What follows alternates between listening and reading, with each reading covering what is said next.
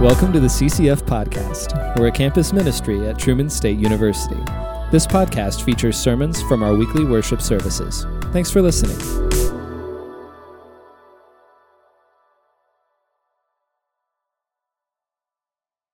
Thank you, guys. I appreciate the introduction, Derek.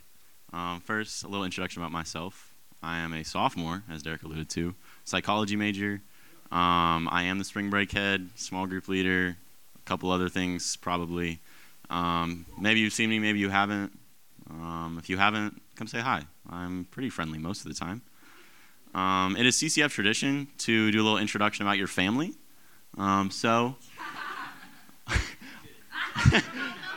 Okay. No, you're good. Okay, so top left, my brother and I am taller than him. He just graduated. That's fine. I'm not stronger than him. He was a college athlete. He's a cool guy. Love him. Bottom left, my mom, my brother, and I. My mom is the best mom in the whole world. Sorry. If you get up here, you can say that. But I'm up here now, so she's the best mom.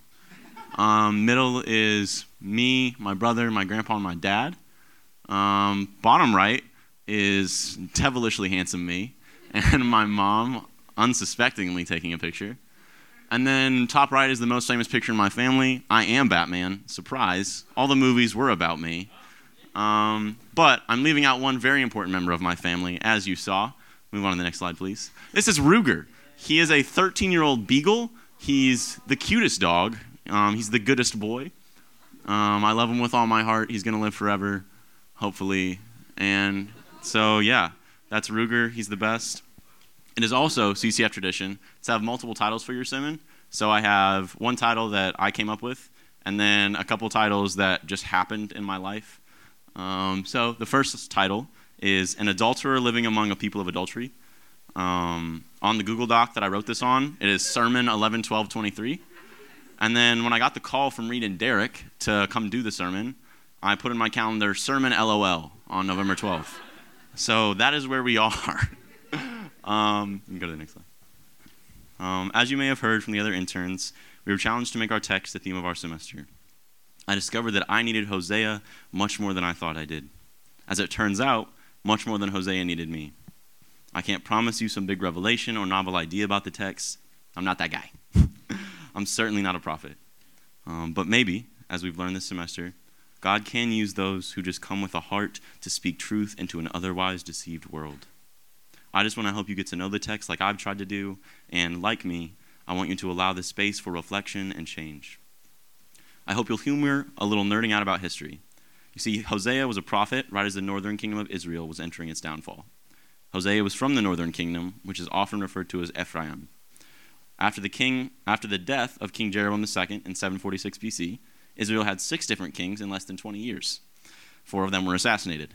Not long after this turbulent period, Assyria invaded and took a lot of Israel into exile. But how did the Israelites get here? What happened to the people being led through the wilderness who had no choice but to rely on God? They didn't know where they were going or what they were doing, but they knew they had their Savior. The God who led them out of Egypt, out of bondage, out of the hands of their pursuers and captors. They had the God who every day provided the manna, who followed them in the desert in a pillar of cloud by day and a pillar of fire by night. It was like they were a newlywed couple. There aren't a whole lot of things certain about the future, but in that moment, the moment being led from Egypt to the promised land, that was okay. They were finally united. The worries of the world could wait. The people were desperately reliant on God and were faithful like a good wife. And God, like a good husband, rewarded their trust by providing them with everything they needed. I know all of us have had different examples of marriage in our lives, so I want to be clear. God is not the short-tempered or controlling or spiteful or abusive husband. God was and is the husband to the people that the role was meant to represent. He is lovingly present. Anytime they began to lose their way, they were shepherded back. There were hard times and struggles, but eventually they made it. The land set apart for them. It was good. So I ask again, how did we get from that point to where we are now in Hosea? Because this is where we start in Hosea. The Israelites had fallen into unfaithfulness. In Hosea 1, it says, when the Lord began to speak through Hosea, the Lord said to him, go, marry a promiscuous woman and have children with her. For like an adulterous wife, this land is guilty of unfaithfulness to the Lord. In chapter 3, it confirms this woman is a prostitute. Hosea is also asked to name his children with the woman in a way that isn't exactly what a parent would choose for themselves. One of the children was called Loruhamah, which means not loved in Hebrew. Another was called Lo-Ami, which means not my people. These weren't exactly the choice names in a culture that believed your name determines your defining quality. God asked Hosea to try to walk a mile in his shoes. To knowingly choose someone unfaithful goes against our nature. To name your children not loved and not my people shows the gravity of the offense in the eyes of God. Something is wrong. What happened to the relationship between God and the people? Everything started so well, but something has changed. Something doesn't seem to match. This is where chapter 2 comes in. Rebuke your mother, rebuke her, for she is not my wife, and I am not her husband.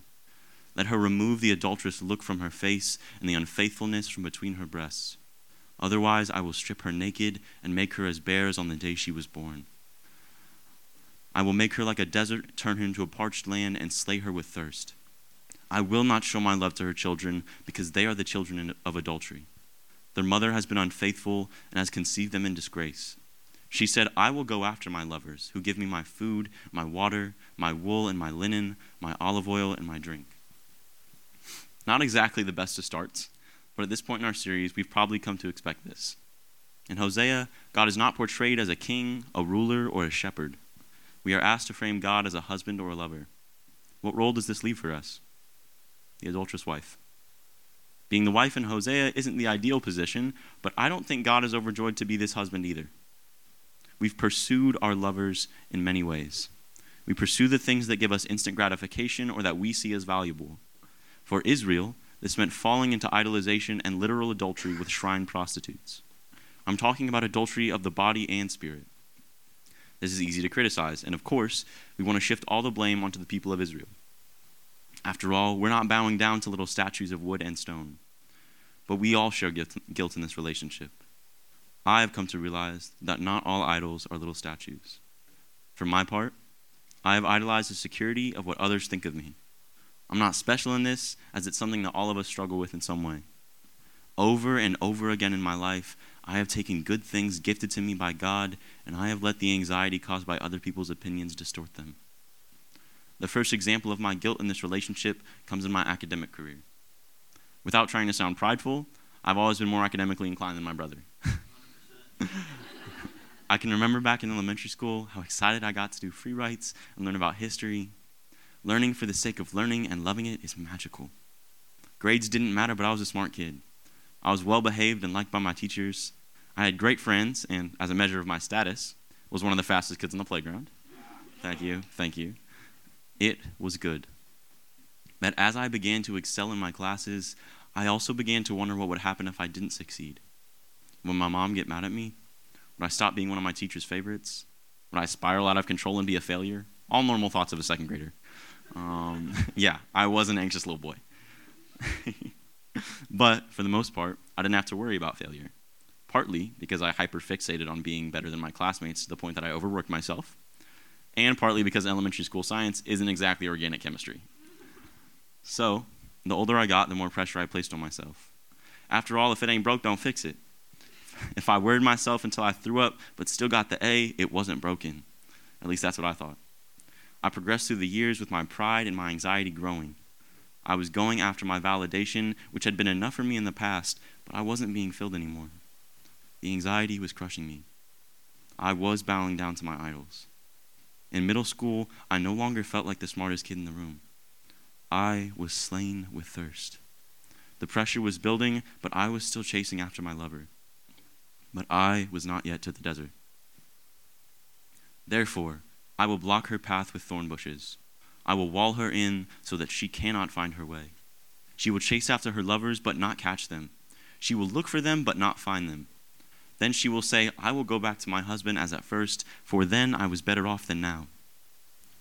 God desires us. We hear that sentiment all the time, but please don't just let this roll off your back. God is jealous for us. Like a broken-hearted husband, he is calling out. He has a deep desire to be with us, and yet we turn from him. I think that a lot of people in the Christian community try to use the anger of the prophets as a weapon against the people they deem sinners. It seems a little hypocritical for my liking. I don't think the anger of the prophets comes from a vengeful fist of God. God does not hate us. He did not hate Israel or Judah. The warnings we see are from a husband in anguish. He is begging us over and over again to remember who he is. So, since we turn away repeatedly, we are walled in. I don't know if God does the punishment firsthand or if he just lets our actions have the consequences they deserve. Maybe those are the same thing. But that's for a greater mind than mine to decide. What I do know is that he is attempting to bring us back to him with love, not push us further away with hate. Going back into high school, my anxiety was at a new personal peak in the worst way. I was in an AP class on top of a lot of other student responsibilities, and I wanted to be the best. The issue is, I was not. I constantly felt behind and like I was walled in and a fraud for being so.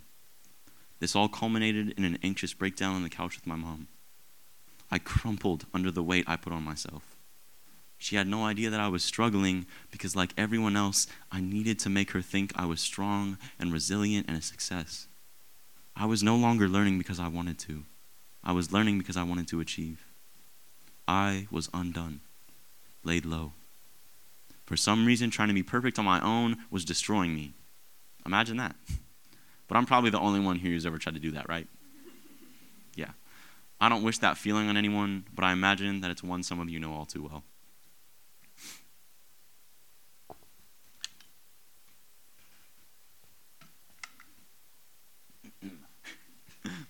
She has not acknowledged that I was the one who gave her the grain, the new wine and oil, who lavished on her the silver and gold, which they used for Baal. Therefore I will take away my grain when it ripens, my new wine when it is ready. I will take back my wool and my linen intended to cover her naked body. So now I will expose her lewdness before the eyes of her lovers. No one will take her out of my hands. I will stop all her celebrations, her yearly festivals, her new moons, her Sabbath days, all her appointed festivals. Seeing us stumble around trying to find our footing when we're the ones who turn the lights off must be so incredibly frustrating. It's not enough that Israel turned from God, but they used the gifts from God to worship things less than God. They worshiped Baal, a Canaanite nature deity, and lavished offerings on idols. How dare they? Logically, this makes no sense, and yet somehow we've all done the same thing. How dare we? The end of this path is loss and pain and things that are temporary, and yet my entire life has been this process of choosing over and over again the thoughts of peers over the thoughts of the one who created those peers. I'm playing the part of the adulterous wife well. So I talked about my experience with anxiety related to others' opinions of me academically, but there's another place in my life worth mentioning. For those of you who didn't know, I played soccer.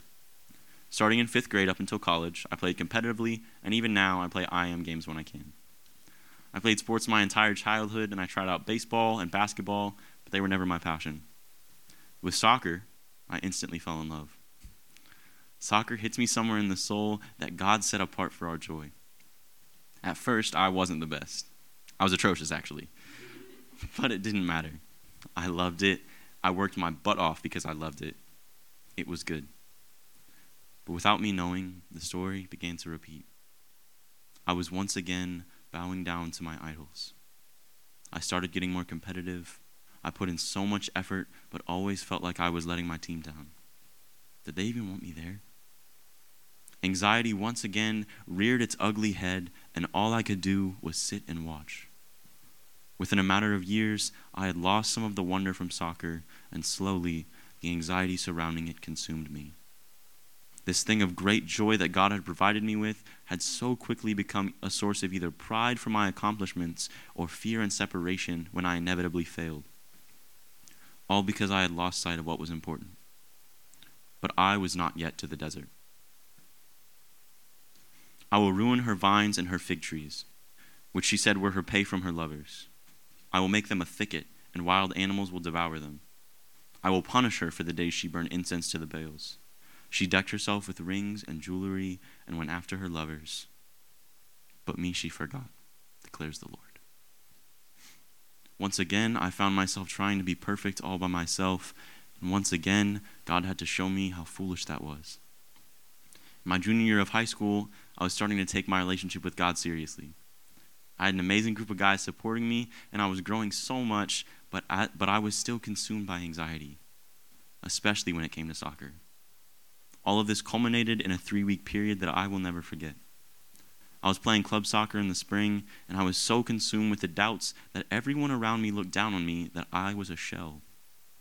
Playing soccer was more likely to make me sick from anxiety than it was to give me a smile. I could barely eat. I was throwing up at some point almost every day. I was losing an unhealthy amount of weight. My fear of letting others down had brought me to rock bottom. My vines were ruined. I was being devoured. The days that I had decked myself in praise for my work ethic, skill, and leadership were out of sight. There was only fear. But God was not absent. He was there then like he was there in your hard times. You just need to know where to look. Therefore, I am now going to allure her. I will lead her into the wilderness and speak tenderly to her. There I will give her back her vineyards and will make the valley of Achor a door of hope. There she will respond as in the days of her youth, as in the day she came up out of Egypt. Sometimes knowing what to look for can be blocked by a language barrier. I already gave you a little history, but now it's time for a little Hebrew. The word it uses for wilderness in Hebrew is synonymous with desert. This makes sense because to the ancient Hebrew world, the desert was the wilderness. The meaning of this desert isn't necessarily arid and desolate. It more so means abandoned or uninhabited place. But the Hebrew word midbar, which is used for desert, has another meaning. The word midbar is just the word davar, which means word or speech, with an M in front of it. In this case, putting the M in front means place of. We have finally made it to the desert. The wilderness of our lives is not just a place of hardship or a place where we have never gone before. It's the place where God is trying to talk to us most. It's the place of the word. Literally, that is what the language means. It's the place that suits God most for talking to us. Looking back, there were people and things that God was using to talk to me. My family always supported me, whether or not I thought I was living up to the standards or playing well. My close friends went through all of the struggles with me and gave me a place to rest while reminding me of how beautiful soccer was in my life. God was leading me back to him through these and many more experiences. All I had to do was pick my head up. It's easy to believe the sky is falling when you're staring at the ground. He longs for the day that we are back with him in the wilderness, relying on him and trusting that he will provide. It may not be in a great pillar of fire or cloud, but in the end, we will only have each other, and it will be good again. In verse 15, when it says, we'll make the valley of a corridor of hope, it's a call for us to look back at the change in our lives. Achor is a literal valley near Jericho, but it also translates to turbid or dejected. The use of this language is no accident or coincidence. In both scenarios I gave you guys, I relied on myself, and it left me in ruin. I was lost. But once everything I thought I knew was stripped away, God showed me what once was and could be again. I was directionless and afraid to fail at school, but then one of my good friends and mentors, named Nick, told me about his job as a school psychologist, and I felt a strong pull. Maybe that isn't where I end up, but I'm studying psychology right now, and it just clicks with me. Like, I just get it. I knew after the first day of general psych last year that I could do so much to glorify God in this field. I love learning again like when I was just a kid. When I let go of trying to perform for everyone else in soccer and stopped convincing myself I had to be the best, I rediscovered the game I love so dearly. I included God in my warm-up and saw the game for what it truly is. Prayer. Now I look back on those days on the pitch with my best friends and I see God's faithfulness. I am not a finished project. Anxiety still controls a lot of my mind. But most importantly, the work is in progress. A little more than in the past, it feels like it must have felt in the wilderness coming out of Egypt. I'm at the mercy of God because I'm helpless on my own. Sometimes I wander off, but like the faithful husband of his people, God leads me by the hand. I yearn for the days that God and his people, the lovers in the beginning, are fully reunited. as it was once and will be in the end. I understand that this is a lot, so I want to try to simplify what I'm asking of you. Let go. Stop trying to be everything and don't expect yourself to be perfect. You will fail. Over and over again, you will come up short in some way.